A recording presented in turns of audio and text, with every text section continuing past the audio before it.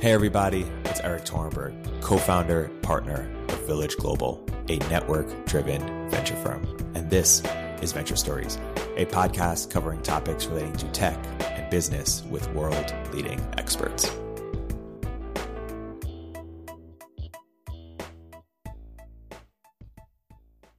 Hey everybody, welcome to another episode of Venture Stories by Village Global. I'm here today with a very special guest, Bryan Caplan, author of books such as The Case of Education, Myth of the Rational Voter, and now Open Borders. Bryan, welcome to the podcast. Thanks so much for having me.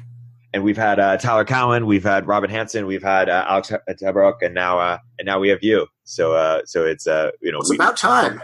Exactly. What took you so long, Eric? Exactly. Okay, so let's talk a little bit about Open Borders. This is something you've made a case for a long time. When you talk about why come out with the book right now, and let's get into what is the case for Open Borders. All right. So, why do it right now? To be honest, I started working on it before the 2016 election. So it was not really motivated by current events. However, current events have since made the topic markedly more engaging for people. And I'd say many more people are talking about the idea of open borders, although usually it's just to attack a view that a person doesn't really hold. But in my case, I do agree with it. In terms of, so what is the case for it? Basically, I start with just the moral presumption of, isn't it a bad thing to do to a person to say that they can't live and work where they want? Which does not mean that there could never be a reason to go and restrict that right. But I'd say that is the kind of thing that would require justification. And then in the book, I just go over all the justifications in favor of limiting migration and telling people that they're not allowed to live and work in the country where they want to. Right. And so, I am an economist, so I spend a lot of time on the economics of it, but I go over many of the other areas as well. Why don't we talk about, what do you think is the most underappreciated element of immigration that people don't really appreciate in terms of open borders? Yeah, great question. So I'd say the most underappreciated aspect of immigration is the enormous gain to mankind of letting even a very unskilled person move from a poor country to a rich country. What's the gain? People in poor countries have very low productivity. They produce very little, but simply moving them to a rich country really overnight dramatically increases their productivity, which means that not only is the migrant better, but they enrich the world by producing so much more. So if you think about typical Haitian Port-au-Prince maybe earning $5 a day if he's lucky, and yet you can go and move that same guy to Miami and suddenly he's producing 10 times that. And it really does seem like it is a change in what a human being can accomplish in the U.S. versus Haiti, which should not be so surprising. Just imagine what you or I could accomplish if we had to live in Haiti. What this means is that when most people think about the benefits of immigration, they only want to talk about high-skilled immigration. I say it's not just high-skilled. It's really the benefit of getting any human being out of desperate circumstances into a place where they can make use of their talents. Right? So, the usual view basically leaves you thinking that unless someone is a rocket scientist or a professional baseball player or a supermodel, that it's an act of charity to let them migrate. And I say, it's not charity. It's a matter of allowing people to take advantage of their productivity and to contribute as much as they're able to the wealth of mankind. Yeah. So I want to go through some of the common arguments, and you go through most of these in the book. One is that immigration restrictions protect Americans from poverty, that maybe they reduce global inequality, but maybe they contribute to intra-country or inequality within countries. How would you respond to that? Right. So I basically begin with the number one principle of economics, and that is that the secret of mass consumption is mass production. When you have a large increase in production, the benefits then are enjoyed by people, almost anyone who consumes. And particularly when you have a large change in production, a large increase in production, then generally virtually everybody gains. Right. So things like the Industrial Revolution, like who gained from it? Is it just the people in factories? And the answer is no. Of course, it's anyone who bought any of the stuff being produced in those factories wind up gaining. Or like who benefited from the polio shots? Is it really just the people involved in making the vaccine? No, it's actually everybody that didn't get polio benefits. Or like, who benefits from Uber? Is it just the shareholders of Uber and the drivers? No, this is a large change in the wealth of mankind, which winds up getting spread out to a very large number of people. So, I mean, this is the main way that you should think about it, so that when immigration leads to a large increase in production by letting people move from poor countries to rich countries, the gains really are going to be spread out to almost everyone. Of course, yes, the migrants do gain, but they gain by producing a lot more stuff, which then gets sold to other people. Again, that's the main way of thinking about it, is just focusing on that. Now, of course, the ideal thing economically would be to let in all the immigrants that produce what you buy and none of the immigrants that produce what you sell. So, ideal for me would be if we let in all the immigrants except foreign-born professors, or really foreign-born economics professors. That would be the very best deal for me, right? And for each person, you could say, yeah, just let in everybody except the people directly competing with you, right? But that, of course, is a prescription for, so it's something that one person can get that deal, but if we all get it, then we lose all the benefits. So that's the mistake. What is the effect on Americans' wages?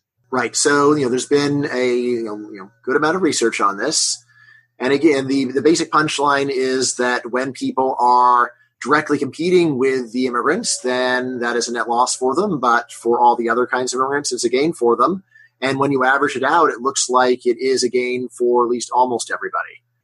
Again, probably the most plausible losers again are professors, research professors specifically, because there is an enormous loophole for research professors, which is why there's so many foreign-born professors in universities. And so, basically, I'm in one of the very few occupations that does have closed open borders. But again, for all the other occupations, of course, they're benefiting from this, and you pay less for college and everything else. What about the argument that the sort of abusive welfare state argument that immigrants don't work but live off our tax dollars, or how do you square broadly immigration and things like basic income or other sort of redistributive policies? Right. So what I say is this is one where there is no non-boring way to resolve this question. You have to be boring to do it. You have to look at numbers, right? Do immigrants actually, are they a net fiscal burden or are they a net fiscal benefit? You can sit around going and talking about examples, but that really shows next to nothing. You can go and do intuition about complex accounting, which again is a highly unreliable method for figuring out anything like that. Or you can do the boring thing. All right, let's go and get all the numbers and crunch through them. So anyway, the National Academy of Sciences had a big panel of people that went and worked on this. And their punchline is that the immigration that the U.S. receives right now, given all of the realities that we have, given the current welfare state, given the kinds of immigrants that we have, is that right now immigrants are a sizable net positive, right? So immigrants use fewer dollars worth of resources than they pay in taxes, right? So that is the result for the U.S., right? It's, of course, the one that Americans care about the most. If you go and look at other countries, the numbers are going to be different, of course, right? Again, probably for most European countries, they will be less favorable, although still, I haven't seen any really good numbers saying that they're unfavorable. Meaning essentially like the kind of place where you're going to see that immigrants are a net fiscal negative would be one where you have a lot of mineral resources and every immigrant who comes gets an equal share of the resources. So, related, there's been work on what is the net fiscal effect of another baby.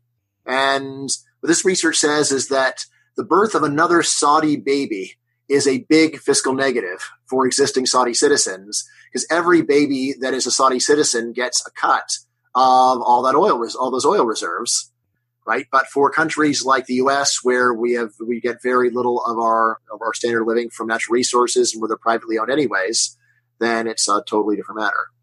What is your opinion on something like universal basic income, and how would you think that could potentially work with immigration? Yeah, so I have debated several times on the universal basic income. I strongly oppose it. I think it's a terrible idea in many ways. Again, the simplest is just that you're wasting most of the money. Like universal basic income means you're giving money to everybody, and yet most people are perfectly able to take care of themselves, which means that most of the money that you are handing out is actually going to a person that does not need it. And that is a terrible way to handle philanthropy, right? Like any kind of sensible philanthropist tries to target their money to something where it's actually going to have a high payoff. And the universal basic income very stubbornly just says we're going to ignore all the evidence that we have about where the money is actually going to do the most good, and we're just going to spread it around equally to everyone. And then again, how do you pay for that? Well, the answer is you need astronomical taxes to pay for a basic income that people consider acceptable. Yeah, so of course you could do a basic income of $100 a month, and then it would be cheaper than the system we got, right? Or maybe $50 a month. But to go and get a basic income that people think is sufficient to take care of people, then you wind up essentially breaking the bank. If you just go and ask people, all right, so how much? Like if you have zero income, how much money should each person in your family get under basic income? And my experience, people usually say, like $12,000 a person. All right. And then the next question is, for every dollar that you earn, how much is your basic income going to be reduced by? Right. So basically every system has some kind of a clawback. When you earn $1 of income, you don't get to keep $1, or else there's no way to fund the system. So people usually say, like 25%. That's okay. All right. So now do the math. For a family of four, if each gets $12,000 a year with zero income, then that means the family gets $48,000 a year. And if there's a 25% clawback rate, that means that the family will earn we have to have an income of $192,000 a year before they actually break even and start to pay into the system. So, essentially, this is a system where you put all the taxes onto families with an income over $192,000 a year, which is an enormous burden to be placed upon a very small number of people, meaning that you're really going to break the bank if you try doing something like this. Right. So, I'd say out of people who've looked at the numbers, virtually no one thinks this is a good idea. The main way that universal basic income maintains its popularity is just by focusing on the logic of it rather than the actual empirical numbers of what's involved. Yeah. So how should policies try to decrease inequality, or should we be trying to do that by another mechanism, or should we not be trying to do that? Yeah, well, I'd say that step one is find laws that are on the books that are making inequality higher, right? So since I've been talking about immigration, immigration laws make inequality vastly higher. Not measured inequality because it's almost always measured within a country, but like actual inequality where some people's kids have a great life and other people's kids are starving. Right? Immigration laws are a very large part of maintaining this global system of inequality, preventing people from moving from poor countries to rich countries and thereby going and taking care of their kids. So I'd say, step one for reducing inequality is to get rid of laws that make it so hard for poor people to move and get a better job. Something that is, also, a large effect is just housing regulation. So right now in the U.S., the price of housing in high-wage areas of the country is truly astronomical. And economists have gone and looked into it. Why is it that it's so expensive there? And the main reason is just that it is very hard to build more housing in the rich parts of the U.S. So it's very hard to build more housing in New York, in the Bay Area, Los Angeles. Right? All these areas with high wages are also areas where they have very strong building regulations, which make it hard to go and build houses. Right, and housing in general, right? And if it were legal, there would be enormous housing booms, which would allow people to get affordable housing in high-wage areas. So essentially, the system right now is that the price of real estate locks poor people out of the rich areas of the country, which means that one of the main areas for bettering their condition, or one of the main ways of bettering their condition, is taken from them. Now, again, is this a big effect? The answer is yes, it is an enormous effect. So there's one paper by Enrico Moretti and a co-author where he just says, imagine if we just dialed down zoning regulation in New York City, San Francisco, and San Jose down to the U.S. average. So it's not an abolitionist thing. It's just saying just dial the zoning regulation in those three important areas down to the average. And I think he comes up with this would raise the GDP of the U.S. by about 20%. Just this one act of moderate deregulation in these three areas. So again, this is something where people don't think of it as being poverty policy, right? But I say poverty policy is whatever policy can alleviate poverty. So if it's repealing regulations, then why can't that be poverty policy? So yeah, so I say always start with finding things the government is doing on purpose to make things worse, and again, that's just step one, and then after that, of course, there's plenty else you can do. Well, what's one big thing that comes to mind after that? Let's see. So other regulations. So, there's occupational licensing, which makes it hard for poor people to go and get more skilled jobs because they have to go through a whole lot of additional regulation to get those. Things like you need to go to barbering school in order to be a barber if you want to do it legally. Some other important ones. So again, like we're talking about, globally, very important is regulation that tries to keep out foreign business from poor countries, right? Both directly and indirectly. So again, there's this longstanding idea that foreign countries are coming as exploiters to go and rip countries off. And again, this is really just xenophobia. And the real story is that foreign investors are the drivers of progress around the world. Of course, there are some that do bad things, but the general rule by far is that foreign companies come and they not only create good jobs compared by local conditions, but they also go and they teach good management techniques. They actually provide the knowledge that countries need in order to modernize, not just scientific or technical knowledge, but social managerial knowledge, which is very important. Like in poor countries, we often think about they have like these evil, greedy businesses. A much more common story is that people in poor countries are just very low skilled, self-employed people. Right. Yep. So you can just imagine, like some of the least educated, least competent people, and saying you have to go and run a business every day, and just imagine how well that would work out.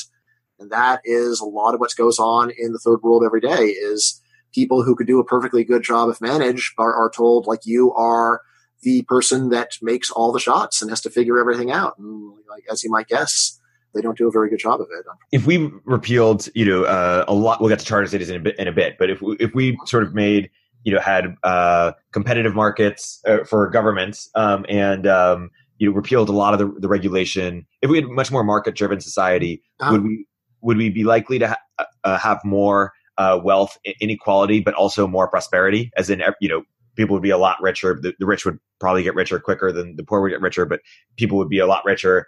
So that's one question. And the second question is, why do you think we sort of have this, you wrote The Myth of Rational Voters, so you know how irrational people are. Why do you think people are irrationally concerned? I guess is the story of the last 100 years. Everyone's gotten a lot richer. The rich have perhaps gotten richer faster than the poor have. But, everyone is so much more prosperous, and yet we keep focusing on inequality versus sort of overall prosperity. Right. So, would a market-driven society have more prosperity but more inequality? My view, definitely more prosperity, but I think actually it's more likely there would be less inequality if you measure it correctly. So here's the thing. Right now is our measures of inequality are quite poor, and especially they're usually nation by nation. So one of the main things about immigration is when you let in low-skilled immigrants, they will raise the measured inequality in your country because you have a bunch more people who are going to be at the bottom of the income distribution.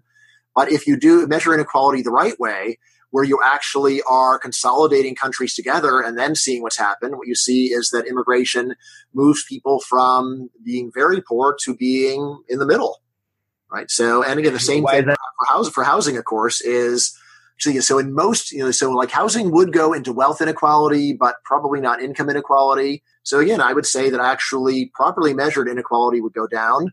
It is true that in a market-driven society, you will always have inequality. Right. And then I would flip it around and say that, another way that we screw up inequality numbers is when you look at, communist dictatorships, especially, normally they have very low measured inequality. And yet, if we just go and say that the dictator is effectively the owner of the country, then we get a very different picture and we think of those as the most unequal. I remember I was once talking to Walter Scheidel, who's worked a lot with these international inequality numbers. And he was talking about how, well, the Russian Revolution really did sharply reduce inequality by wiping out the rich. And I said, well, what if we just count the Soviet Union as being Stalin's personal property? And he said, yeah, well, if you did it that way, then the Soviet Union was super unequal. And I said, well, why shouldn't we count it that way? And he's like, well, other people don't. Like, why not? Right. So, and I think it's very reasonable to say that Stalin was, for all practical purposes, the owner of a nation of slaves. And so we should count it as being an incredibly unequal country. Yeah. So, what I've been thinking is we need to have sort of a counter to equality, and that we need, some overall term of prosperity or make it as emotional as equality is, because, GDP numbers just don't resonate perhaps as much with a common person. But what you're saying perhaps is, maybe that, or maybe we actually need to redefine inequality so that it takes into account, global inequality. Yeah, just to say, like current numbers are crummy, and meaning, of course, it's very hard to get someone to start thinking, well, did Stalin really own the whole country for all practical purposes, or for most practical purposes? But again, that's really what the right question to ask. For someone to go to Stalinist Russia and say, "Oh, this is such an equal country," it's like, well, in one sense, you could say it's equal because if you're not people have been reduced to similar levels of very low measured income and wealth. But on the other hand, if you think of it in terms of one guy can and did order the deaths of millions of people just because he didn't like them, well, that sounds like a highly unequal country. Talk about charter cities, or rather, in your ideal world, are there thousands of Singapores or thousands of CEO driven cities or countries, or what is sort of your utopia and what markets for governments? Yeah, that sounds like a really good idea. So I don't know how much your audience has heard about this idea, but basically you've got places like Hong Kong where it's a city that was just governed by very different and far better laws than the country that people thought it belonged to. So people thought of Hong Kong as part of China, but it was governed by British law, and the British law was a lot better. So Hong Kong became one of the richest countries in the world, while mainland China stagnated at best and starved for much of it, right? And if we could just go and create a lot more places like Hong Kong, that would seem to be a really big improvement. Insofar as you can make that happen, that sounds great. I'm not optimistic that countries are going to actually allow it, because basically, to allow a charter city is close to admitting that you have failed and that you're not to be trusted. Right. So, the efforts to get, say, Honduras to go and adopt a charter city where it's governed by Canadian law for 99 years. Right. But to get Honduras to do that, they basically have to admit that they have done a very poor job, and that and that it'd be better for foreign law to govern some of their sovereign territory, which, is true, but it wounds their pride. Now, so in terms of general changes in governance. So, charter city sounds like a nice idea. Allowing a larger role for private contracts makes a lot of sense to me. So, particularly, letting someone just opt out of the regular judicial system, sign a contract saying in the event of dispute, you can't take this to court. It has to go to an arbitration company. That is a great way of getting around regulations that neither side of the contract really considers to be a good deal overall. I'm curious what you think of the sovereign individual thesis, or how likely you think it is broadly that governments are going to have less power over time, that things like cryptocurrency will help separate money and state, and individuals are going to have more power and be able to create their own cities or countries even, versus the vision of China, which is a more centralized and command and control system. How do you think that's going to play out? I just think things are basically going to continue roughly as they are right now. So I don't think there's going to be a tech dystopia where the government uses all this technology to monitor and control all of our lives, and even more than it does. But on the other end, I don't think technology is going to do much to undermine the power of government either. So the main thing is that even if people could go and do a lot of their transactions in crypto, as long as you exist in a physical location, as long as you've got some real estate, then the government can tax you, and they're going to. So I'd say that the medium term, I would just say demographics, the aging of the population means that government as a share of the budget of GDP is going to grow. Right, I think there's great popular support for old age programs, and when push comes to shove, countries are more likely to raise taxes than to cut benefits. So crypto might be a way of hiding some of your assets, but then government will raise taxes on the other kind of assets that can't really be hidden. So, I basically, I don't think that things are going to change very much either way.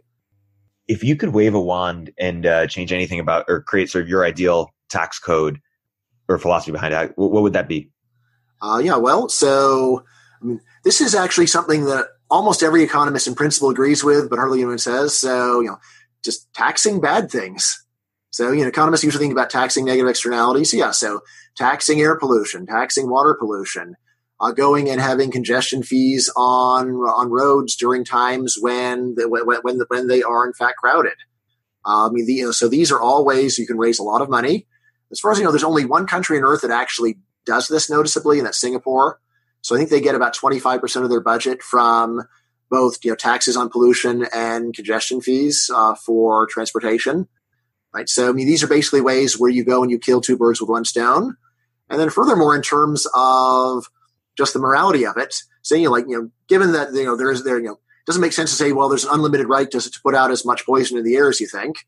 On the other hand, well, it's just merely breathing. Is that an offense? Well, there's something in the middle where there's a point where when you would say it becomes becomes a violation of the rights of others.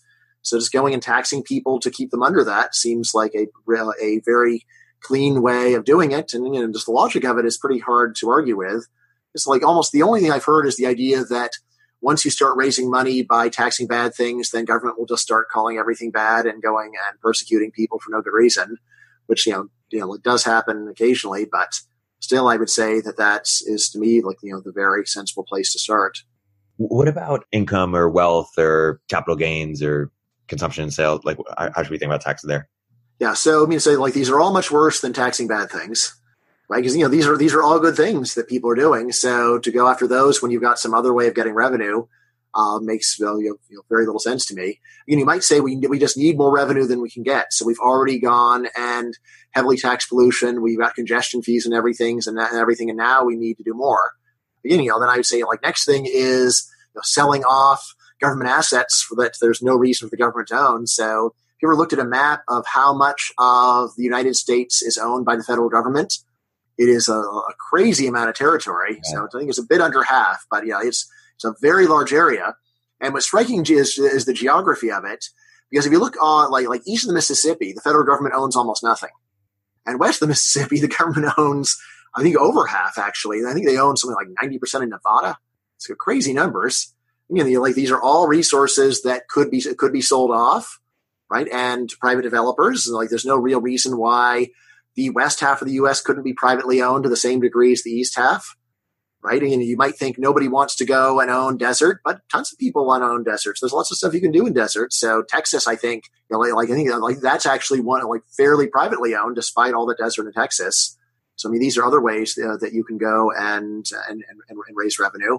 Again, in terms of taxes on those other things, there is a common view among economists, which isn't wrong, that consumption is less bad to tax than income, because when you tax income, you're essentially double taxing earnings, because basically you have to first pay taxes on your labor income, and then secondly, you have to pay taxes on the interest on whatever you're earning.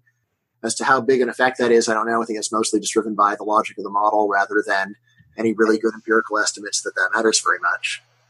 Yeah. What are the countries that you admire the most in terms of what everyone else can learn from them, or what they should learn from them, whether it's Singapore, whether it's, you mentioned Hong Kong, whether it's Israel or... honestly, I'd start with the United States. The United States has a lot to teach most countries on earth. So, not only in terms of, economic policy, but also, tolerance and doing multiculturalism well, right? And, being good at assimilating immigrants. Just in terms of things like, size of housing and car ownership and consumption of meat and all of these other things. I really do think that the U.S. standard of living, though quite high in international numbers, is underrated by just not counting some of the not really properly measuring some of the big advantages of the U.S. And also with labor market regulation, the U.S. really does have quite a bit less of it than most of Europe. So again, I think that the EU has a lot to learn from U.S. labor policy, although it varies by country. So, Germany, the UK, Denmark, Switzerland, are much more like the U.S. So those are other good countries to learn from. Right. See, in terms of less obvious places to learn from, so Singapore has a lot of good lessons. Right. Just things like raising revenue by taxing bad things. Right. Or if you want to call toll roads to be a tax or not. It's just and pollution is the obvious one there. But should we tax soda? Should we tax Facebook? Taxing things where you're actually doing direct physical harm to others. Those are the ones that are really obvious, or where your use of the resource just messes up for others, like a road. Like too many people on a road, it's a parking lot, not a road, and then you can't use it. So those are the obvious ones. In terms of taxing things in order to protect people from themselves, I'm much less sympathetic to that for mostly obvious reasons. Yeah, but so like other countries with things to teach. So you go around the world and just find even countries that are messed up in a lot of other ways that have something good about them. So like Iran, terrible in almost all ways, but they've got a market in human kidneys over there. So good for them. Right. I say that's a country we can learn a lot. So like, and for the education system, Switzerland, we can learn a lot from. Switzerland has a far lower rate of college attendance and a lot more vocational education. And as a result, they wind up getting like a very highly skilled workforce without wasting people's time very much. Oh yeah, actually that was one thing going back, other things government can do in order to, in order to alleviate poverty and inequality. Right, is just government has heavily subsidized the existing system where basically you need to go and get a college degree to get a good job. Right. And, I say that this is mostly because government has so heavily subsidized college that it's easy to do. And there's lots of people with the degrees, and then employers can very readily just say, I'm going to throw your application away if you don't have the degree. I mean, this is one where people focus on how great it is if you have a really great student from poor family. They forget about all of the not so great students from poor families who now are really excluded from better jobs. Whereas in the older system, where it's more based upon apprenticeship and learning by doing, opportunities were more available for people from poor families to rise. And one of the big criticisms you get in the book, but I'm curious to go deeper on, is the assimilation part. But sometimes people go even deeper, and not that it's sort of the aesthetic of assimilation, but just that it fundamentally could change the stability. Maybe countries in Europe. And I assume you might say something like, "Hey, that it's not true," or "That's not the immigrants' fault. That's the country just needs to assimilate them better." Is there a world in which, if you look at countries we mentioned, or maybe Norway or some of these smaller countries are just more homogenous, or have less immigrants? Is there a world in which there's 1,000 Israels, and if it's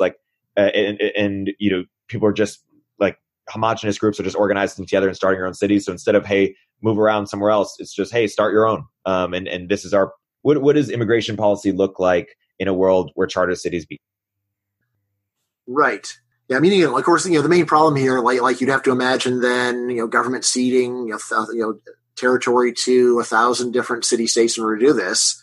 In terms of what they would likely to do, almost, at least very likely that whatever country ceded the territory would insist upon very favorable treatment for the citizens from their own country. So I think you would have that. Israel is interesting because it's really not that homogenous.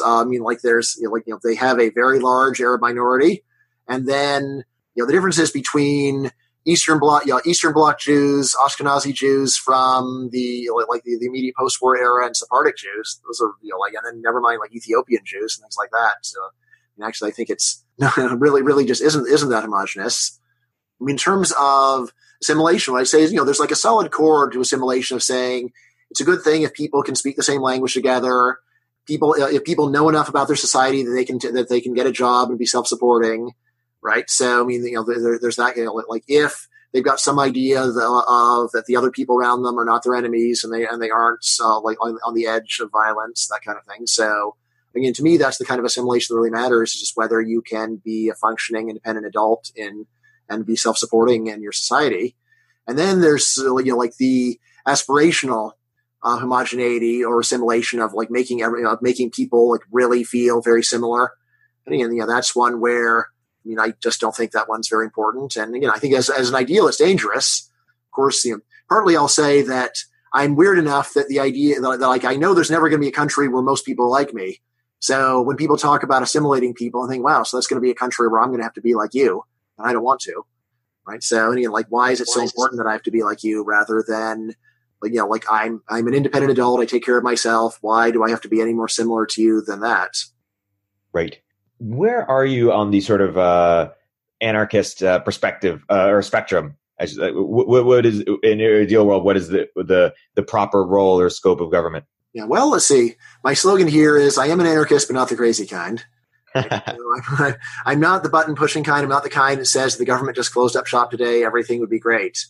I am the kind that says that there are a lot of things that we think of as inevitable monopoly of government that are not a monopoly now, and there is plenty of room to move towards further privatization and we can just see how far we can go, right? And I think we can go, very far, or maybe all the way. So, things like I was already mentioning, like the right to sign a contract where you opt out of the court system.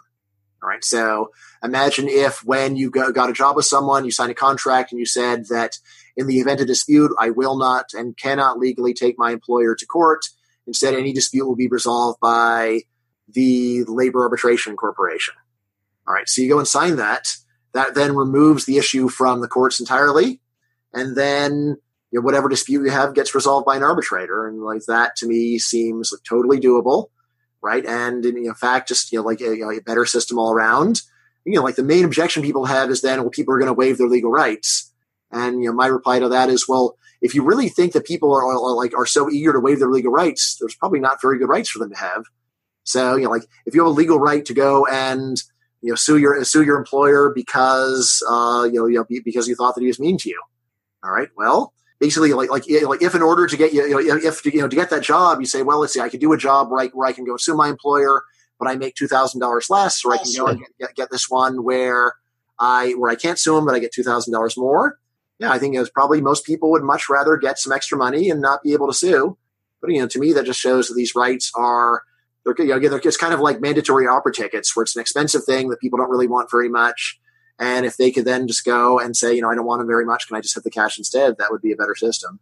Yeah. The reason I ask is, some people advocate, it seems a no-brainer, at least to let high-skilled immigration in your country. But what I'm curious on the low-skilled, some people also say, what about all the criminals, et cetera, if it's totally open borders? That's why I was asking, what do you think the role of, should government be running prisons, et cetera? Mm-hmm. How do you think about that? Yeah. So essentially when I talk about immigration, I usually don't want to talk about doing any other radical reform, because my whole claim is that you can just do this one thing and the rest of the system can continue just as it is. I mean, right now we've got pretty good data on immigrant criminality, and what the data says is that in the U.S. now immigrants have lower crime rates than the native-born population, and by quite a lot. All right, so I mean, this is one where I would just say it's it's not a reasonable worry because they just are not crime they are not crime prone. In terms of what if they were? I said, well, how much more? If it's just a moderate difference, then going and changing the rules because of that seems like a mistake to me.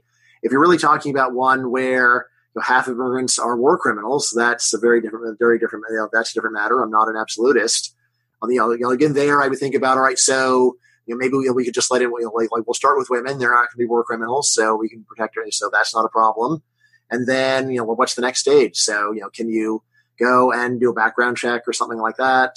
What would it take in order to handle the problem? Right. But my general view is the kinds of things that really scare people are just not serious problems and they need to calm down. So in terms of what about immigrant terrorists? So, terrorism is statistically one of the very smallest problems that the world faces.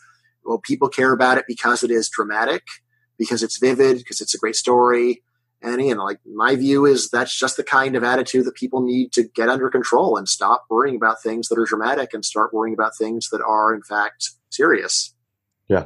So if you had to steelman the skeptical case for, and some people, Eric Weinstein, others, sort of are say, hey, we said some mixed immigration. What is sort of how would you steelman that? And then how would you respond to that being Ryan Kaplan? Steelman for a mix. What do you mean by mixed immigration? Or maybe, maybe only high skilled or maybe immigration restrictions in general. Yeah. What do you think is the strongest counter argument to your argument? Yeah. So, and it's, strongest counter argument really is just precautionary principle of things here are quite nice the way they are. And we're very confident we can just stay the course.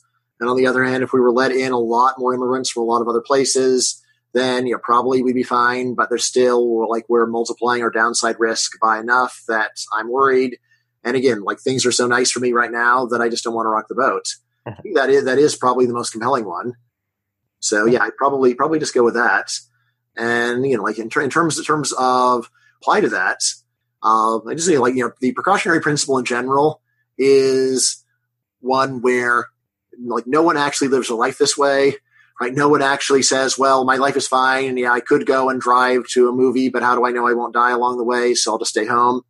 Right. So yeah, you could live your life that way. Almost nobody wants to. Almost everyone's willing to go and take small risks of terrible things happening in order to get minor pleasures. So as to why countries should not view risk in a similar way, I really don't know. And again, also this is one where it is a remarkably callous view to say things are fine for me, so who cares what's happening to other people? Which I think really is what it comes down to, of saying, yeah, well, we let in a million refugees, sure, they'll survive, but I can imagine a weird scenario where this could end up badly for me, and or maybe an immigrant, like a refugee, goes and kills my child or something like that. And again, that's the one where I would say, yeah, I mean, logically it's possible, but it is just not reasonable to go and deprive a million people the chance to leave a war zone so that you can get your blood pressure down by this very modest amount. Again, I know that's not convincing to people. I mean, just to give you an idea. So once I was actually at a conference where there was a panel of people who have had family members murdered by immigrants, right? And I was there thinking, what would I say? I wasn't on the panel, and I wouldn't want to be, right? Because I'm like, well, what do you say to them? And it's like, I just I'm really sorry this horrible thing happened to you, right? Again, I would not be inclined to argue with someone who would face that kind of tragedy, but if they were to say, well, what would you do in that situation? My honest answer would be, I would very strongly try to remind myself that just because one person from a country went and killed someone that I love, that's not an excuse to go and treat everyone from that country, very badly, right? Like in the same way, like if a serial killer were to kill your child, that doesn't mean that it is morally acceptable for you to go and kill his child in revenge. You understand that when that kind of tragedy strikes a person, they don't want to listen to reason, and yet that it is not okay for them to go and get revenge against somebody's child, despite the experiencing really the worst tragedy a parent can experience. Well, in the case of Israel, for example, which we just talked about, a large Arab minority and growing, and there's real demographic concern there for them, for the Israeli government. Would you still recommend open borders in that case? Like, should countries be worried at all about demographics in Europe?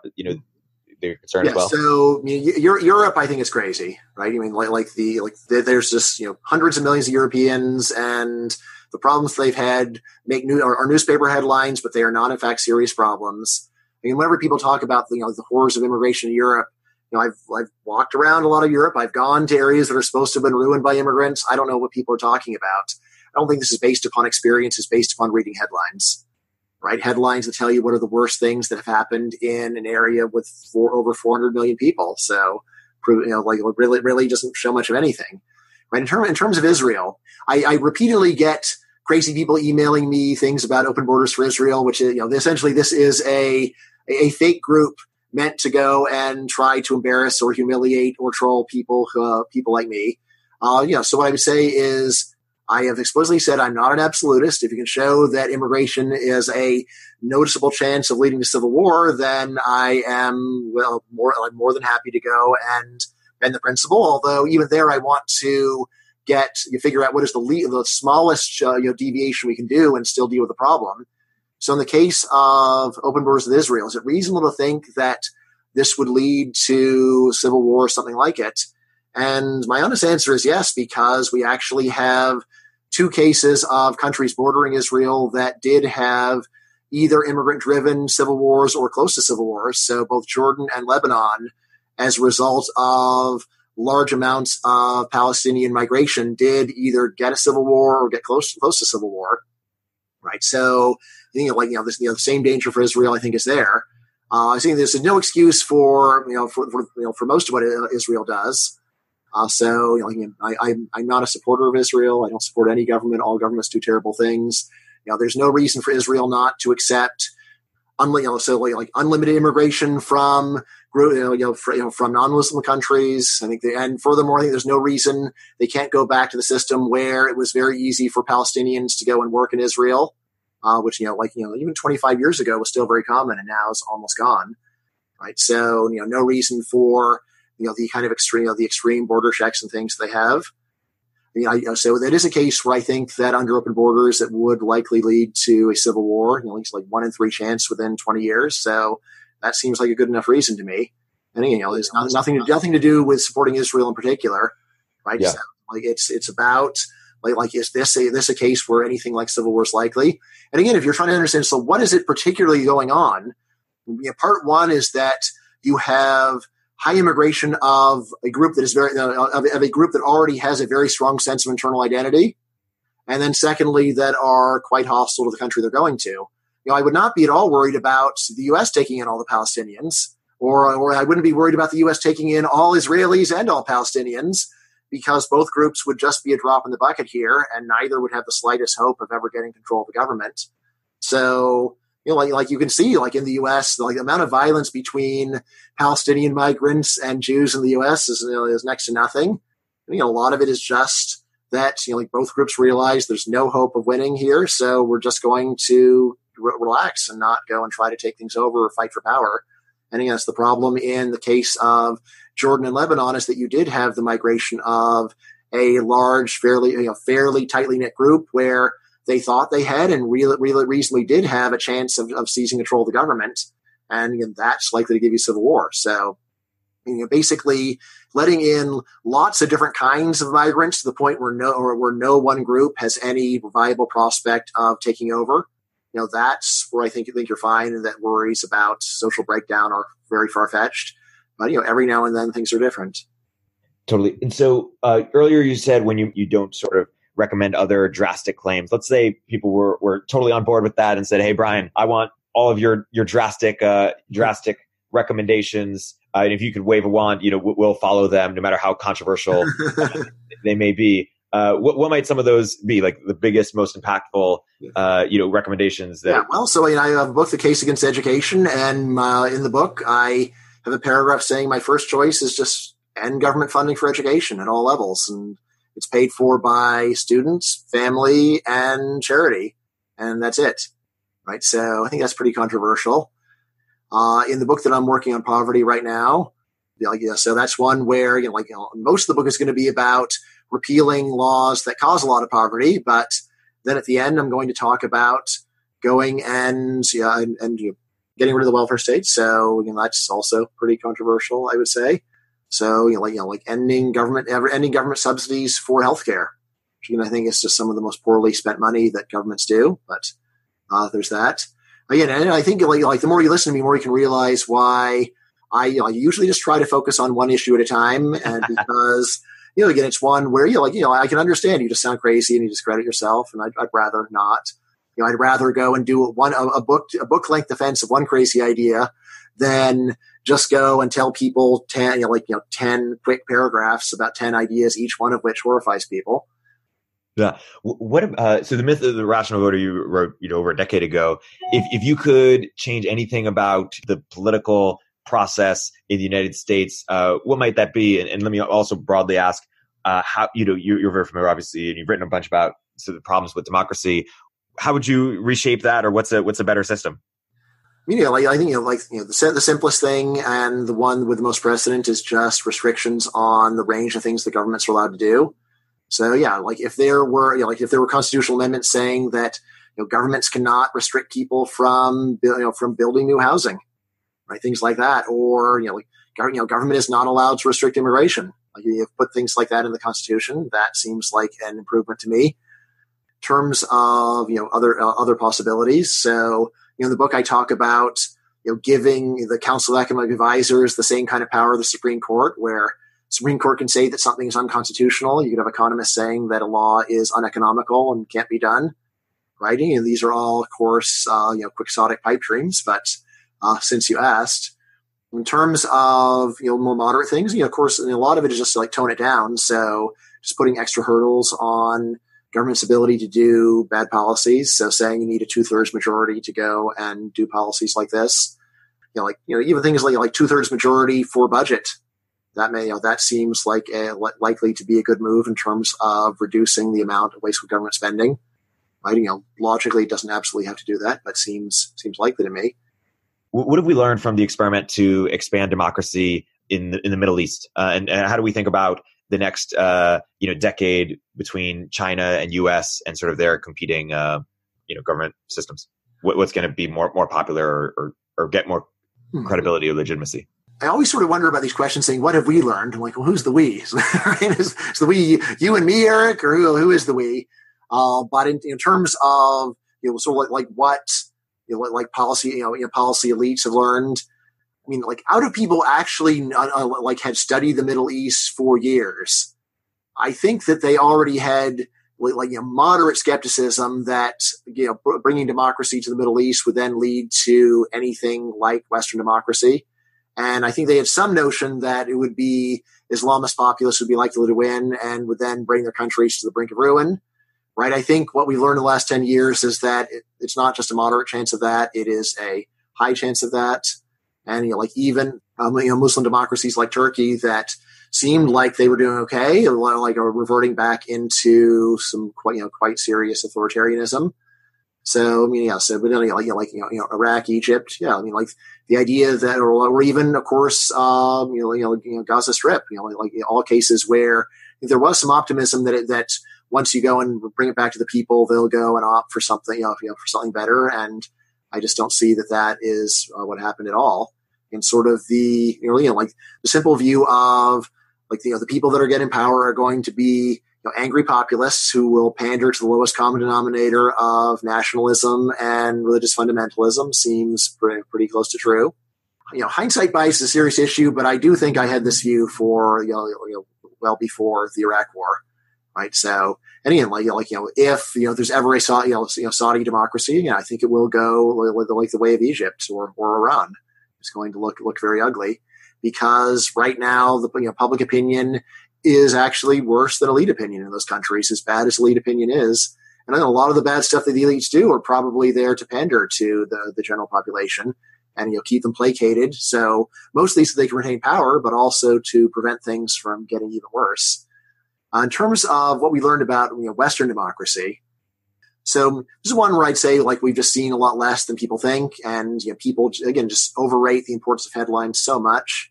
Right, it's just hard to go and read a headline and not think it's important, even though if you go and look at the newspaper headlines of 30 years ago on a random day, most of that doesn't seem important to you, right, or 50 years or whatever. So with hindsight, newspaper headlines seem like trivia and not important at all. But each day when you read them, I think it just warps your brain. So I think there is an idea that just we've learned more that more has happened than really has. Kind of the idea that now we've seen the rise of populism. To me, that's just crazy. No, populism all the time. Democracy is always populist. You're always having demagogues going and saying a bunch of feel good nonsense to the population. The main difference to me between someone like Trump and Kennedy is, Kennedy is genteel. He's got his Harvard accent, right? And he talks in a way that is acceptable to the people at Harvard. But again, it's basically the same kind of, hyperbole and absurd overconfidence and scapegoating of people that he doesn't like. And I see this as really as virtually a constant in democracy. Again, so Trump has a different personality, different style of rhetoric. But when it comes down to what has he actually done that is so different from what other people have done, I don't think there really is a good answer to it. I mean, again, the headlines are uglier. A lot of the reason is that the media dislikes him more, and so they put the ugly stuff on the front page instead of not reporting it at all or just putting it on, giving it less attention. So yeah, of course, there's immigrant detention going on like under Obama too. As far as I know, he still deported a lot more immigrants than Trump has. Right. But, he was genteel. He had class, he seemed like an upper class guy. And so people don't worry about it very much. And a lot of what I try to do is to scrape away these superficialities of rhetoric and that kind of thing. And, and your social identity and just get to, but what really happened? What did he really do? What actually occurred because of this person being in power instead of somebody else? To me, that's just a lot smaller than it seems. Because of the bias that you're talking about, there's this corner of the internet is basically advocating for CEO-driven countries. So basically limit voice, but increase exit. So thousands of CEO-driven countries. So, hey, I may not have a vote here, but if I don't like it, I could just go to any number of others. Do you sympathize with that utopia, or where do you differ, if at all? Again, but the idea of it'd be better if there were less voice and more exit. Yeah, I think that I'm all for that. I don't think that it's very realistic, and in particular, so I often have this argument with Robin Hanson where he likes proposing new institutions, and I just like proposing policy changes. And right? And I say, look, basically with your thing, we have to we have to persuade them to change the institution. But in order to do that, we have to first go and tell them, well, how will your institution go and change policy? And then we have to convince them the policies will be an improvement.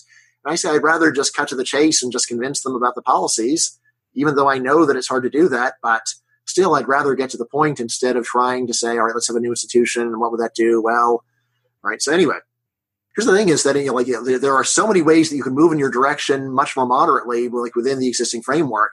Things just like reduce the amount of intergovernmental grants within the United States. So right now, the federal government has a federal tax, and they take a lot of that money, they hand it back to the states.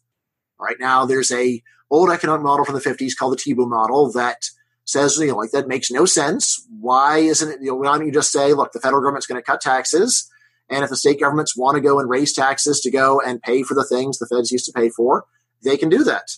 And if the citizens of the state won't go and support those taxes, then it's probably better not to have those government services, right? So that's something that I think is a lot easier. So rather than going and creating new cities, you could just try to move back to an older level of federalism where states are expected to fund their own spending with their own taxes, right? And that itself, I think, makes a big difference in terms of voice versus exit. Because right now you can move to another state, but it still is part of the same federal system with a similar funding system, whereas in this classic T-Boom model where each state has to fund its own expenditures with its own taxes, then you are going to have a much wider range of options among states.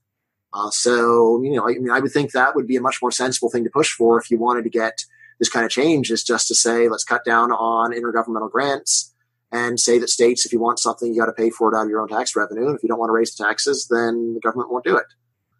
Should we care about the total fertility rate in general, or demographics? How should we think about total fertility in terms of who's having kids, wealthier people are not having kids versus non-wealthy people having kids? Are there any concerns that we should have there, or no? What I would say is, my view is that people are a good thing. Not only is it good to be alive, but also more people have large social benefits that we generally neglect. So particularly, we've heard a lot of complaints about the bad things that having a high population does, and the complaints are not wrong. So, higher population leads to more pollution. That's true, for example. All right. However, we hear very little about all of the good things that higher population does. These are things like higher populations lead to more innovation. Almost all innovation comes from high population parts of the world, right? That's just a fact, and it makes sense because the more people, the more people you have, the more creative people that are going to come up with great new ideas you're going to have. And so, when you look at history or current data, you will see that innovation comes, very disproportionately from high population areas. Things like, why do people like living in cities versus rural areas? There's a huge premium that people pay to live in urban areas. Again, because it seems like people would rather live in a densely populated area with all the bad stuff that brings and all the good stuff that brings, and they'll pay for that net package. You put all this together, and I'd say that within the observed range, it looks like more people is a good thing. So that's the main reason why I think that low fertility is bad. It's just that we're missing out on all these extra benefits, as well as all the extra people that would like to be alive and would enjoy being alive. To me, and again, I don't think that it's going to lead to disaster that we have low fertility. It's just disappointing, and we're missing these great opportunities. In terms of your relative fertility, again, so this is one where, if you actually had a segment of the population where they were so awful that they were net negatives for the world, then I would understand this. I just think that this is, if this group does exist, it's just so rare, it's barely worth talking about.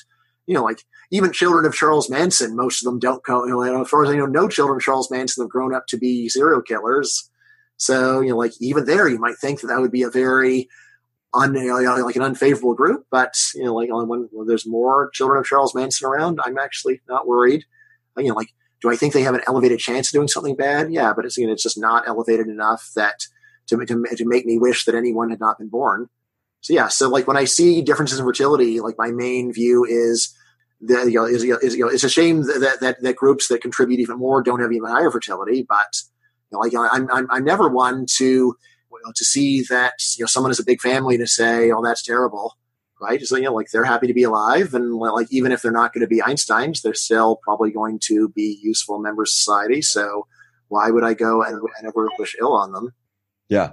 I feel like we're once CRISPR gets really good, and whenever that is, maybe that's longer than we think, we're going to have to wrestle with sort of what people call eugenics, basically in terms of like, what do we edit? What do we not? What do we optimize for?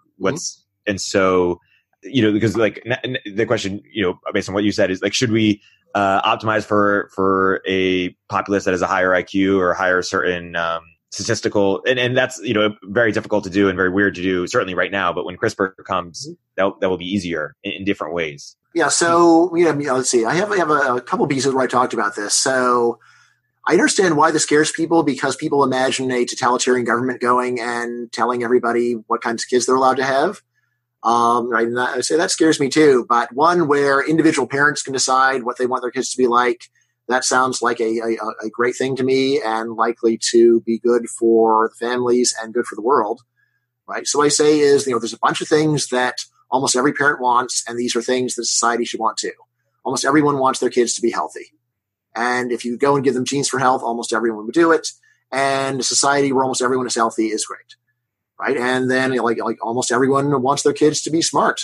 And a society where people are much smarter would be better than one where they weren't.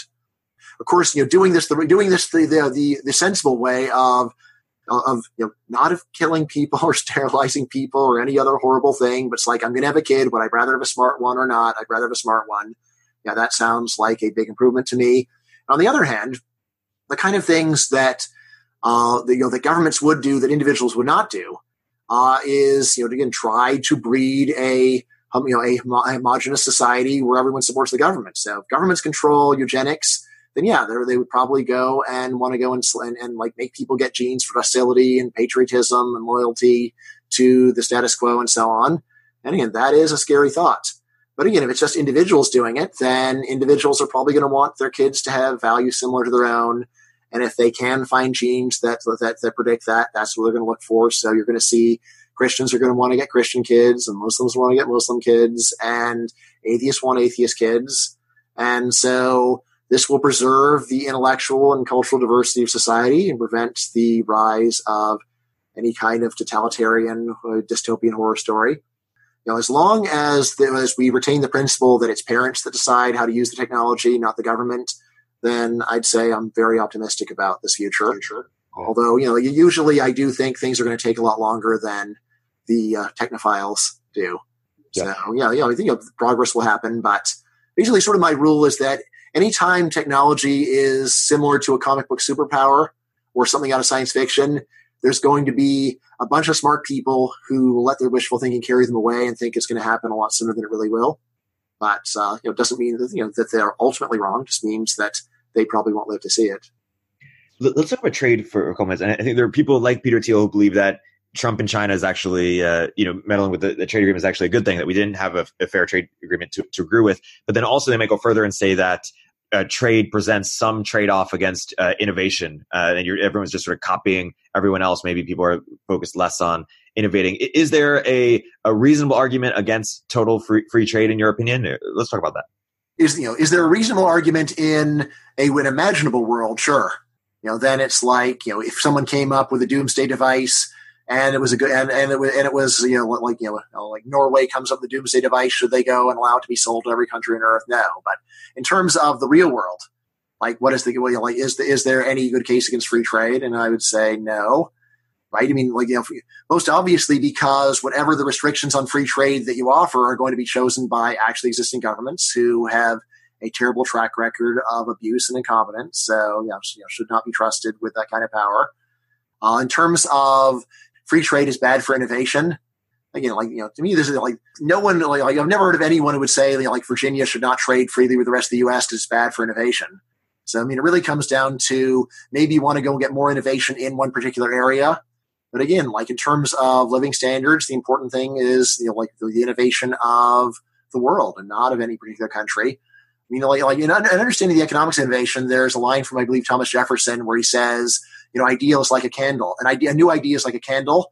I can, the fact that I have lit other people's candles does not extinguish my candle, right? And really, it seems like the mentality behind saying free trade is bad for innovation is to go and say, we're not going to go and light candles across national borders, and we're going to try to go and trap ideas within countries, which is, like I say, like a very anti-innovation idea, right? And, just better to let ideas spread freely. And could someone say back to you, hey, you're really focused on, globalism, basically, equality, trade, but hey, we have, enemies in China and Russia, and it's not everyone is willing to play ball in the same way that we are. And so we get hurt as a result of that. Right. So, what I say is like how are we being hurt? So the main thing, one of the main things China's accused of is subsidizing its exports. So then Americans get cheaper stuff. Why is that bad for us? I can see why people in China might complain about it, but I understand why it's supposed to be our complaint. In terms of China and Russia being enemies, I'm tempted to say this is a self-fulfilling prophecy, but fortunately, I don't think it's really self-fulfilling. I think this is mostly hot air because people want to sound tough and aggressive. And, China and Russia, if they're enemies, then those are the kinds of enemies we should want to have, because this is such a mild struggle for anything. In terms of worrying about China or Russia launching nuclear weapons on us or anything remotely like that, I don't know any sensible person is actually afraid of it. I remember the 1980s where it really was not crazy to think there could be a nuclear war in the next 10 years and that we could live in the world that we're in, which is fantastic, and try to find negative things about it. It really just shows how messed up people's thinking is and the lack of historical perspective. And again, of course, the lack of fear that you might wind up making an enemy that you didn't have by making a big deal out of things and calling them an enemy. It's the way that people don't worry about that. It just really puzzled me. Back when Russia went and seized the Crimea, there was an op-ed about this in The Economist saying how we had to get really tough with Russia. And then I wrote a piece saying, you don't know the right way to deal with Russia. Where it just says, look, people like the idea that getting tough will improve things, but history says that sometimes getting tough with countries makes things worse. And as to which one is actually more common, what I do know is people have put very little effort in figuring it out, because people usually respond to things emotionally, and getting tough sounds a lot better than just trying to get along with people and compromising and keeping things in perspective. And I remember when my kids were little and I'd read them stories where there's some kind of a horrible bully, and the reaction was always, they got to fight back. They got to do something about this. And my reaction is, maybe they should just go and give the bully what he wants and leave them alone. Right. and they didn't this idea does not emotionally appeal to kids. Right. And I have a general theory about human beings, which is that kids are mostly just unusually honest adults. Right. So, I think adults don't want to be seen as being childish. I think basically adults are very childish. Well, they have a gut level emotional reactions to things, and they want to act on those emotions. Right. So going and looking for affronts and what other countries do, and then saying we got to get tough with them, it comes very naturally to human nature, but it's just the kind of thing we really need to calm down about. And again, this does not mean I am apologizing for China going and imprisoning 1 million Uyghurs. Right. But in terms of what could the U.S. possibly do about that, I just don't see much of anything that could be done other than saying we're happy to take your Uyghurs, which I think would be a great idea. Yeah. Uyghurs, hang out the Uyghurs welcome sign. I can even believe that China would be happy to get rid of them, actually, given their mentality. I don't know. I guess whether they really take the deal. I don't know. I bet they would allow at least a lot of them to come. Right. So, that's something the U.S. could do, which is not going to endanger the peace of the world and the international economy. Whereas the current path, I think in the end, things are going to work out okay. And it's just not that big of a deal. And remember, like I said, headlines just aren't that important. Is Trump really going to destroy the global international trading system? I think that's very far-fetched. But, he is playing with fire. And speaking of state of nature, as you're talking about your kids, are you more of a Hobbesian, the natural state of war, and we need institutions to civilize us, or more of a Rousseauian that, the noble savage and institutions corrupt us? Wow, two terrible thinkers. Which one am I more of? Or what is your sort of... usually people say Hobbes versus Locke. So I say I'm more with Locke. Yeah. So I actually have a whole spiel on Thomas Hobbes. So, Hobbes infamously had this idea that, in the state of nature without government, the life of man is poor, nasty, solitary, bruised, and short. Now, when you go and read Hobbes carefully, he has one of the most bizarre answers to a thought experiment that I have ever read. So Hobbes has a thought experiment where there's no government. Two strangers bump into each other in the wilderness, And then what will they do? Hobbes actually does say they will immediately try to kill each other. They'll immediately try to kill each other as soon as they see each other. All right, now, like I said, just slight tweak of the thought experiment. So imagine that you are on a desert island. You've been stuck in this desert island all by yourself for 5 years, and then another human being washes up on shore. Is your first thought really to murder that person? Who would think that? Right. And then you're like, so how about the person is so much bigger and stronger than you that if you don't kill them right then, you know that if they were inclined to, they could kill you once they coughed all the water out of their lungs. Even then, who on earth would go and pick up the rock and go and kill that first person that you've seen in years? And again, like with my students, I say, how do you have to change this thought experiment before Hobbes's prediction ceases to be crazy? And I say, it has to be something like, it's World War II, you're an American on the island, and a Japanese soldier washes up. Furthermore, you've seen a lot of active combat, you've had friends killed by Japanese soldiers. And third, it also needs to be that you haven't been on the island alone that long. I think if you've been on the island for 2 years, I don't think you killed that Japanese soldier, despite everything else. You're like, well, maybe he's okay. Maybe he's cool. Maybe we can be friends.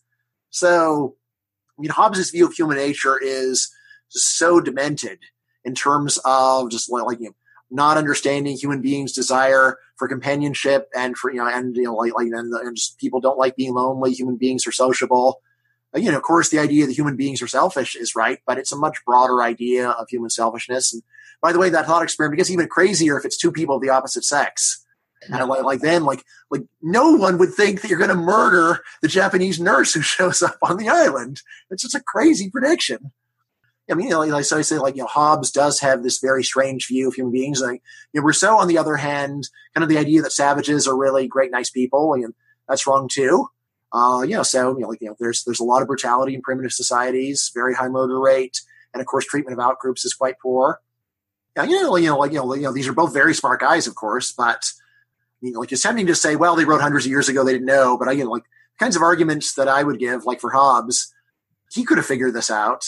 Right, he just needed to be less dogmatic. Basically latched on to this theory about the nature of man, and then didn't really test it against even some very basic thought experiments. What was Locke's key insight, or what was Locke right? So that Locke basically has a much more of a sociable view of man, and does think rightly that human beings have some kind of a moral sense.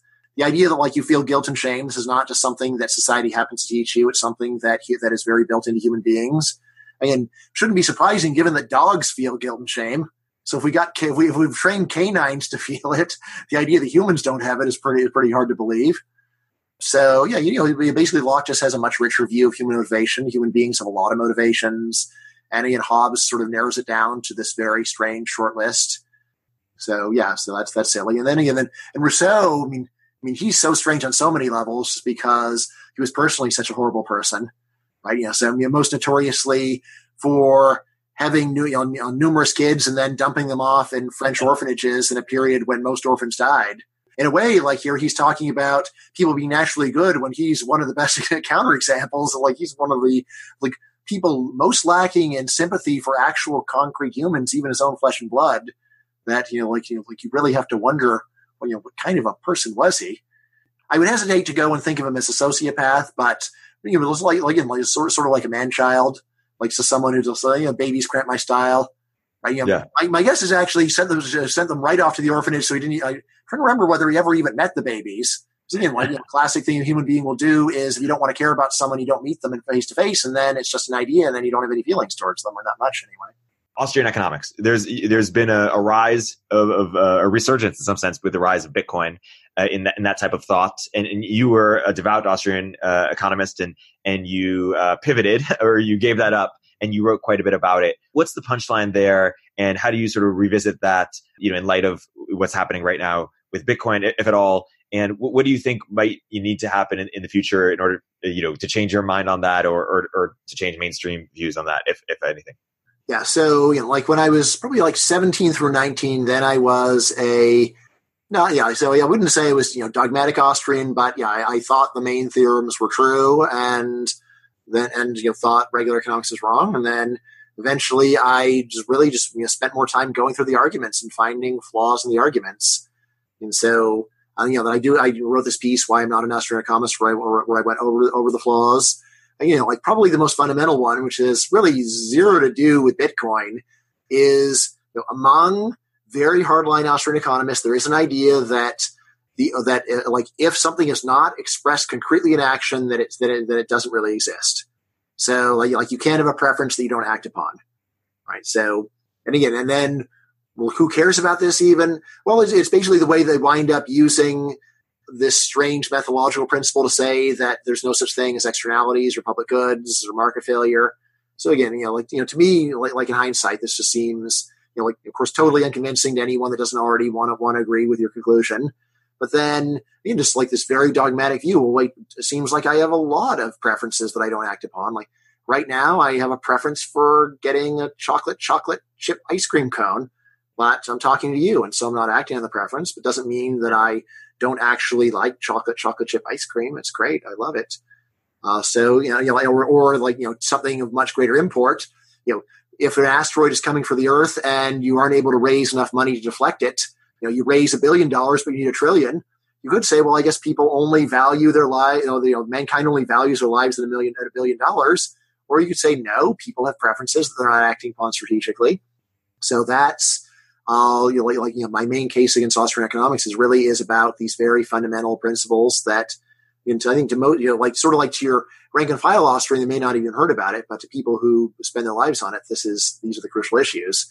In terms of Bitcoin, so I believe that like the real Austrian result, connection there is Hayek's book Denationalization of Money, where he did propose basically that Hayek could issue his Hayek bucks and this could take off. And this is one where I will say I have changed my mind, because I used to think this was just insane. And I say, look, you can't just go and print up Hayek bucks and get people to accept them. And yet what cryptocurrency has shown is that you can. You can actually go and just print up, invent a money and somehow talk people into doing it and just get off the ground from nothing. So this actually goes against something that, what's called the Mises regression theorem, where Mises basically said that all fiat currency has to be based originally, historically, in a commodity money. And yet it turns out that cryptocurrency shows that's just wrong. And you can just start off with a fiat money out of nothing, hard as it is to believe. So, yeah, I will confess, when I first started meeting what I think of as crypto kids, like college kids with shirts saying, I buy Bitcoin, and talking to them. When I first met these kids, they were kids. I just thought, there's another ridiculous libertarian quixotic quest that will go nowhere. And I was totally wrong. And so they're some of those kids, I don't know, I think some of them are, I'm not sure whether I actually met any that became billionaires, but I wouldn't be shocked if a few of them did. Yeah. And how wrong I was, mea culpa, complete error. I apologize. I complete another retraction. The world is just is a stranger than that I was willing to believe. I was wrong. And Tyler Cowen will say, or people like Tyler will say, hey, we don't need to denationalize money. We've had 2% inflation for the last 50 years, but you're pretty stable. Do you think the government should be getting in the money supply? Well, so what I would say is that this is one of the privatizations that is most fraught with extreme peril of screwing it up. So, yeah, I would be super nervous if government said we're going to go and privatize the currency. I'd want to say, how exactly? What's the plan? How are you going to do this? So, anytime there's a major currency reform, there I would say there's at least a 1 in 3 chance of a very severe downsides. So, yeah, I would probably put this, very low on my list of things to privatize. I understand the logic behind it. And, a lot of it primarily, sure, governments done, in rich countries have done okay for the last 50 years, but can we trust them into the future? I'm they've screwed it before. Yeah. So, but still, the risk of running another Great Depression from screwing up the conversion rate on how you move it, or doing what Germany did, where they overvalued the East German mark, which really did seem to lead to lasting harm for Eastern Germany, in turn leading to a bunch of other bad things. I would be very skittish on that, and especially because I just don't see that the private alternative is likely to be that much better. So again, for most products, when you privatize it, you can get a very large gain in productivity, and for privatization of money, I don't see that we're getting too much of a gain if we're talking about dollars or euros or Swiss francs or any of the other very successful currencies. So again, like philosophically, I it'd be great if it happened and was done carefully, but I would not trust any existing government to do it carefully. So yeah, I'd be quite nervous about it. Do you have a take on any of Glenn Weyll's radical markets innovations, whether it's harbinger taxes in housing, or I believe he has his own sort of immigration scheme? Yeah. So his immigration scheme is fantastic. And I say that it's equivalent to open borders for almost all practical purposes. So basically, he's a scheme where every American will have a right to sponsor one foreigner to live here and work here. Right. And based upon what we know about the number of people that come here, this would mean that the right to go and Americans would wind up selling their rights for almost nothing, because if there's basically the price that you would have to sell this right to be here for in order to for like 300 million to be sold is just it would be peanuts. So in other words, even in terms of the median future, within the next 10 years, if anyone who wanted to could come, fewer than 300 million would come. So that means that essentially the right to come here would be free, and Glenn Weyll's offer is equivalent to open borders. I was talking with this a bit on Twitter, because he specifies you don't actually have to work for the American who sponsors you, right? And you can get insurance. So even though he says that the sponsor will be responsible if the person that he lets in commits a crime or whatever, still you just go and you sell it. There's some insurance, and then it's open. It essentially is just a stealth strategy for astronomically high immigration, which are functionally equivalent to open borders. So yeah, that idea I think is great. He actually, when I was arguing on Twitter, he was saying, well, yeah, I guess we got to go and put some limits on the amount on the, basically put a minimum level of contact between the sponsor and the immigrant he's sponsoring. So, that could get it down a bit, but, that's not really with the spirit of his idea. In terms of his other proposals, I think the other ones are basically solutions in search for a problem. He has this quadratic voting idea, which has so little to do with any actual known problems with voting. I'm just baffled that with the appeal. I think it just comes down to it's elegant math, and it's exciting.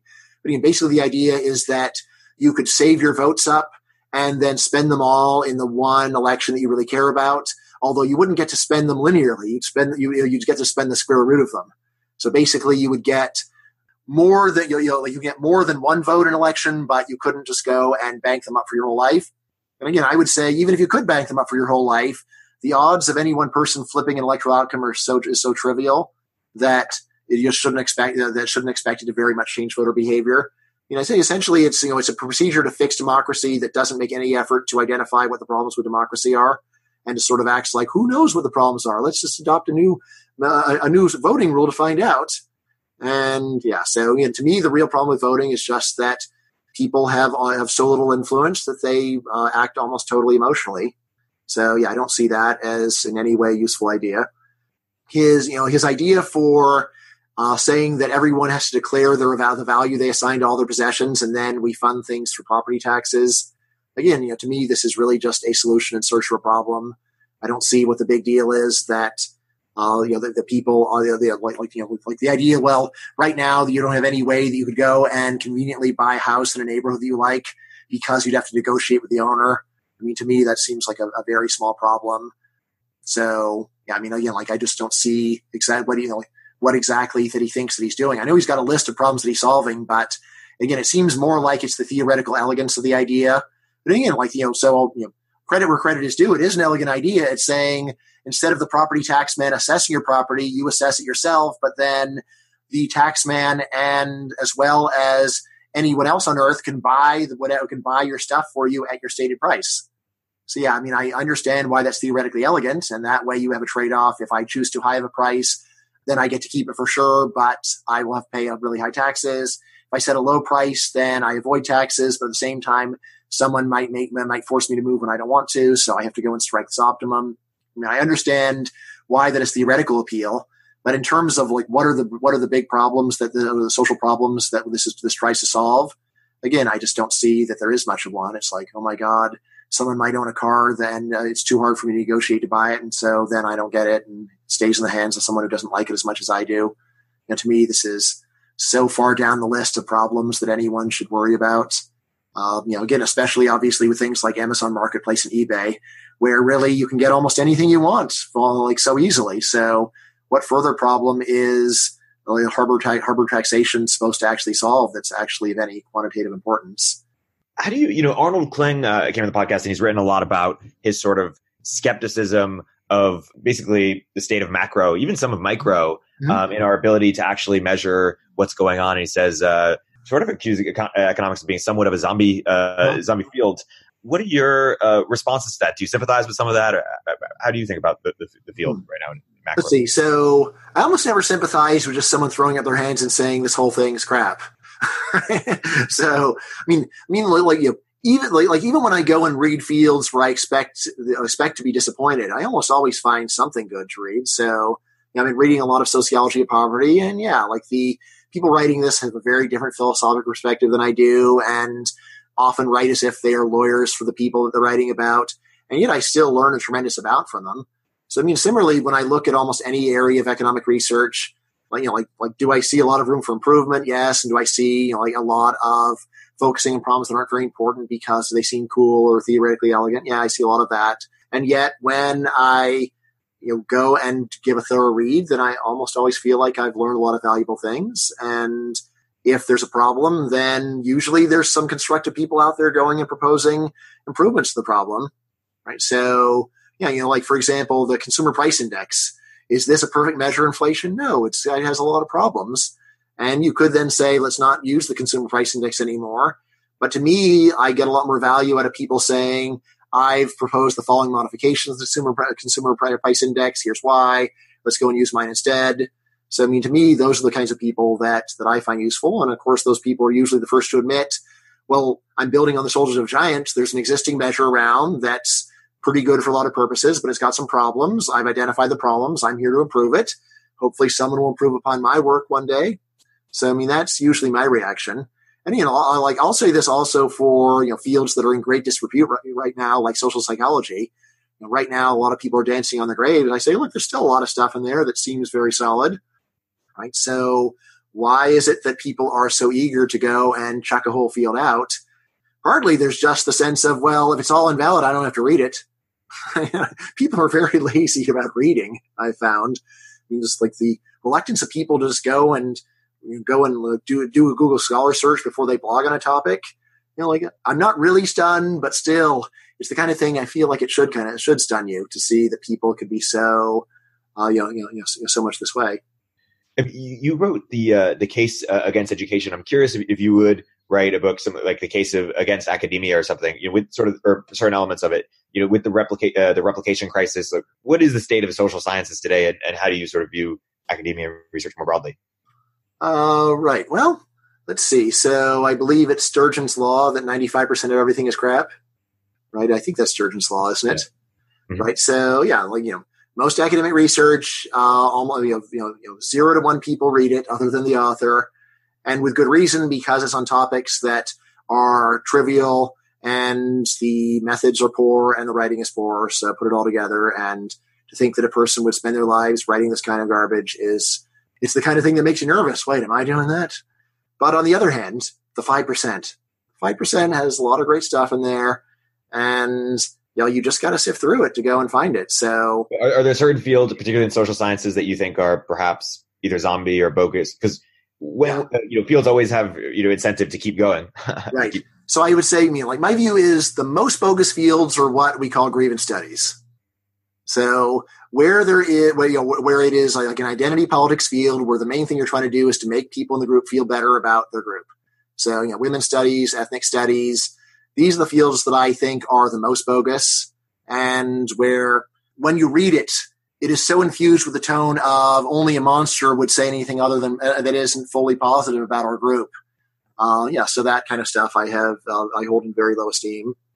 Of course, that's a very small number of faculty that actually do this kind of work. They're vocal and prominent, and of course they're prominently criticized and justly so. But there's actually not that many of them. Usually, like ethnic studies is not even a real department. Instead, it's just it's like a group of people that are gathered from other departments. There was this tweet the other day that basically compared. It said, Tyler Cowen's and Patrick Collison's sort of progress studies is grievance studies for neoliberals. What do you think of the progress studies? Right. It sounds like a good idea to start, like focusing on things that are going well instead of things that are going badly. And again, this actually directly parallels a idea in psychology, which is positive psychology, which says that psychologists spent too much time studying people with problems and not enough time studying people that are successes. At minimum, we should study both groups to get both sides, to understand both the upsides and the downsides, or like how both things happen.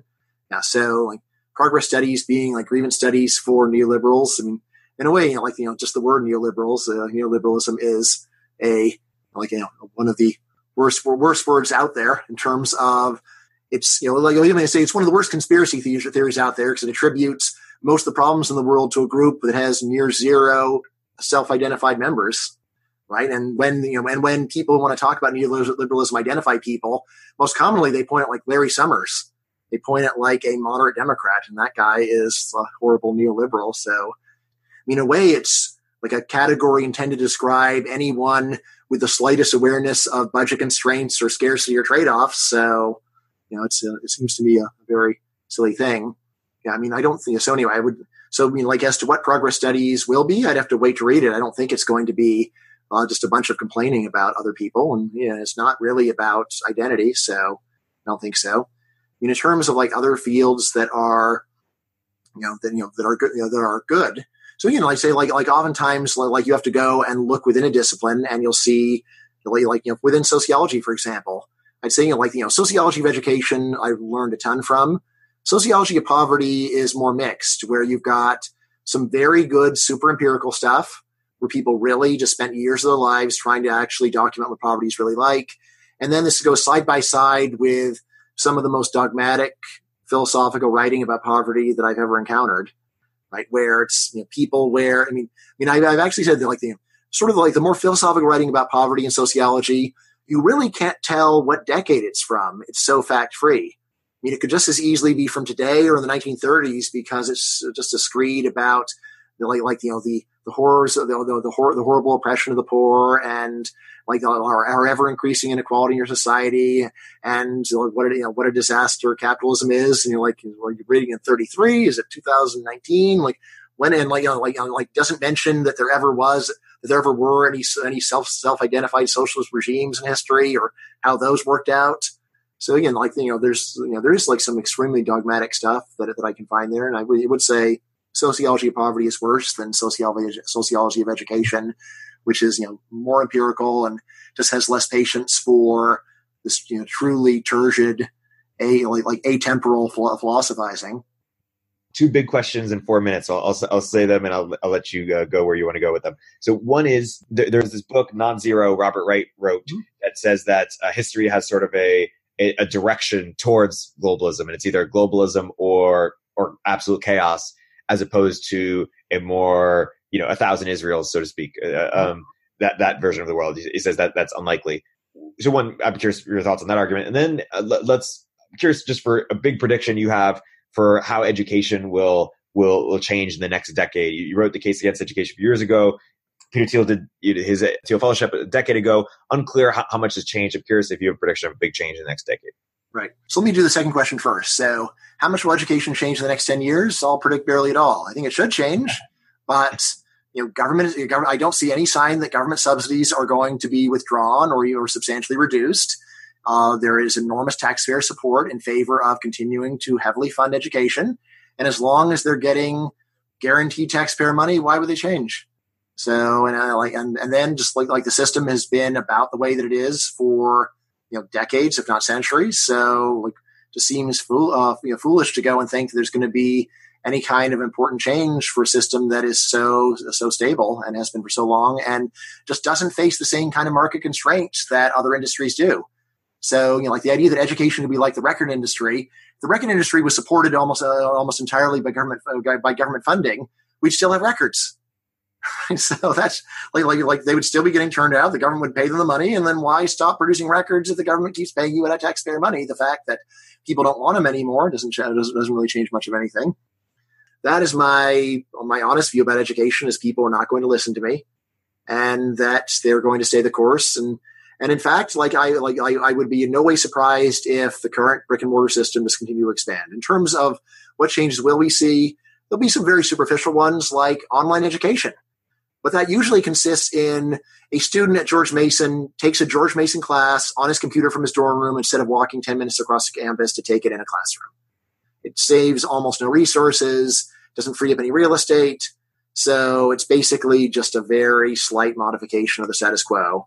So I just don't think there's going to be very much change there. I hope I'm wrong. Prove me wrong, kids, but I don't see it. In terms of like the rise of globalism, I say there is clearly a long run tendency towards more globalization, and it makes sense because there's a long run tendency towards cheaper transportation and cheaper communications.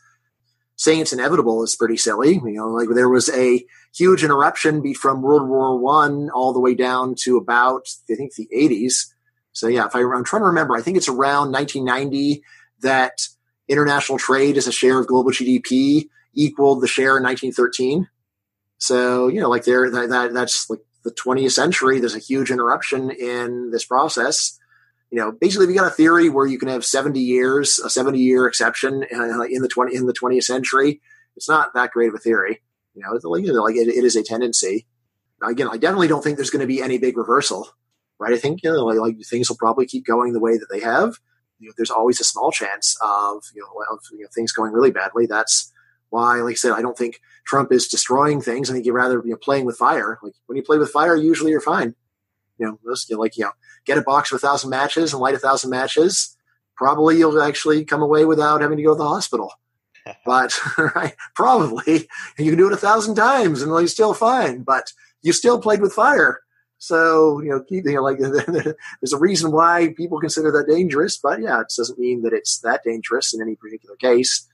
But when someone doesn't seem to appreciate the danger of fire, then getting a little worried. At least take this outside my house before you start lighting the matches. In terms of this question of we're going to have a world more of like 1,000 Israels, or I know in non-zero, I think Wright was predicting basically a gradual move towards world government. So I would say that. Again, this is one where if there is a move like this, there's been an enormous interruption and reversal. The number of countries on Earth has increased a lot since about 1988. So there's been, let's see, what would it be? I think it's like 10, 15% rise in the number of countries. So that's a pretty big reversal in that direction. Yeah, I don't see that. See that. Meaning Wright also was really into international agreements and things like that. That seems like it's done something. Yeah. But, it's stalled for a while. My long run prediction, probably there'll be, over the next 100 years, I would say 70% likely that we'll move to a higher degree of international cooperation. Let's see, for number of countries. Yeah, in 100 years, do I think there will be more countries or fewer countries than now? I think I would go with 55% more, 15% exactly the same, right down to the digit. And then, what did I say? So 50, and then 40% chance of fewer. So I think we're more likely to move towards more countries rather than less. Would be in no way shocking if in the next 5 years that England splits into more than one country. Give that maybe 20% chance. Let's say 10 years. Within 10 years that there are more than one country in the current territory of the United Kingdom. Wow, that's a good bold prediction.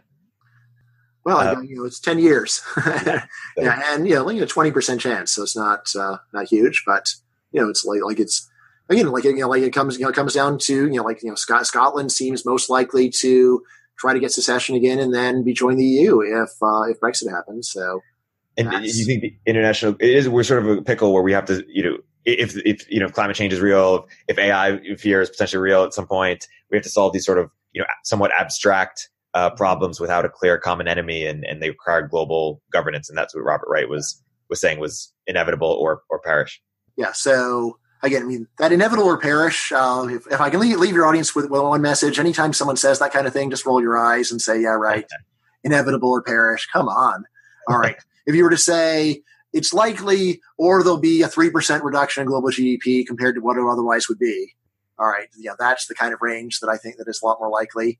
Yeah. So again, for these problems, again, logically possible for total disaster, but I see very little sign of that. Whenever I've seen estimates for global warming, the estimates for global warming. I don't think any of the actual quantitative estimates from economists on economic impacts come close to predicting that it will reduce, that will actually give us a lower living standard than we have now. It's all just saying that things will improve less than we were otherwise expecting. So, that's not perishing, not even close to it. So, yeah. And then in terms of, the AI threat, this is one that to me is so remote, so improbable. I think it's quite silly to be worried about it, but I've done debates with other people about why I think it's just so fantastical. I think the rolling your eyes at the inevitable or perish is a great place to close. My guest today has been Bryan Caplan. The most recent book is Open Borders. You can pre-order it now, but definitely also read The Case Against Education, Myth, Rational Voter, and some of Bryan's other work on his website. Bryan, this has been a fantastic, a very wide-ranging interview. Thank you so much for coming on the podcast. My pleasure.